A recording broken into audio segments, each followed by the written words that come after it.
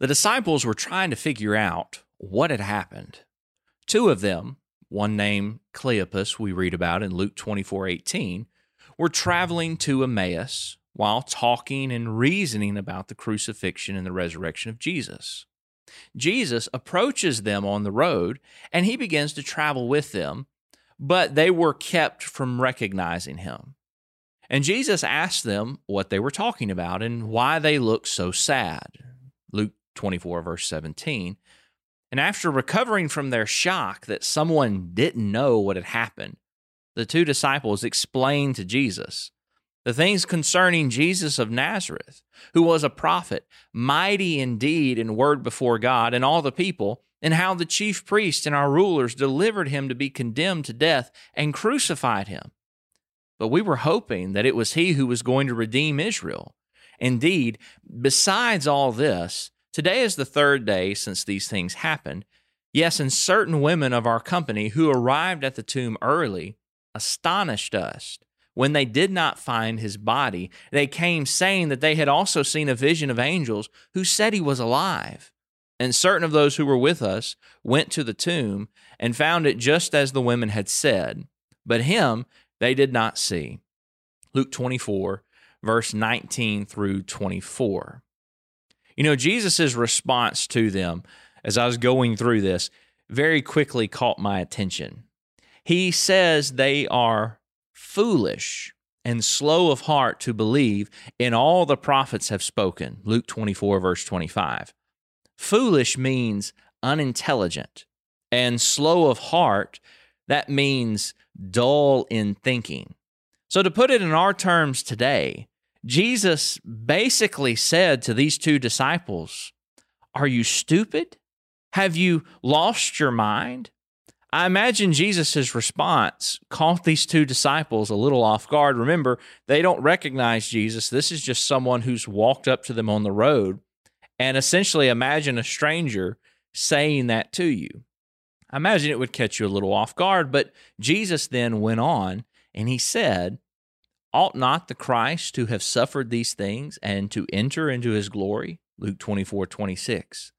He told them that the prophets taught it was supposed to happen exactly as it did. And their problem, the disciples' problem was, it was a misunderstanding of what the prophets taught and a lack of faith. They were struggling between what the prophets said about Christ and what their chief priests and rulers did to Jesus. So what did Jesus do? He says, the text says in Luke 24:27, "And beginning at Moses and all the prophets, he expounded to them in all the scriptures the things concerning himself." Luke 24, verse 27. Jesus knew how strong the influence of the religious leaders was, but he knew that God's word was even more powerful. And he took the time to thoroughly, completely explain all the scriptures that mention something of him, beginning with the law of Moses and continuing through the prophets. Basically, what Jesus does is while they're traveling on this road, he is preaching a sermon. He is teaching a Bible class just between him and these two disciples. And he's going through the Old Testament prophecies, and he is showing how what this prophet said, the Christ fulfilled this. This prophet said the Christ would do this, or this would happen to the Christ, and that's exactly what happened.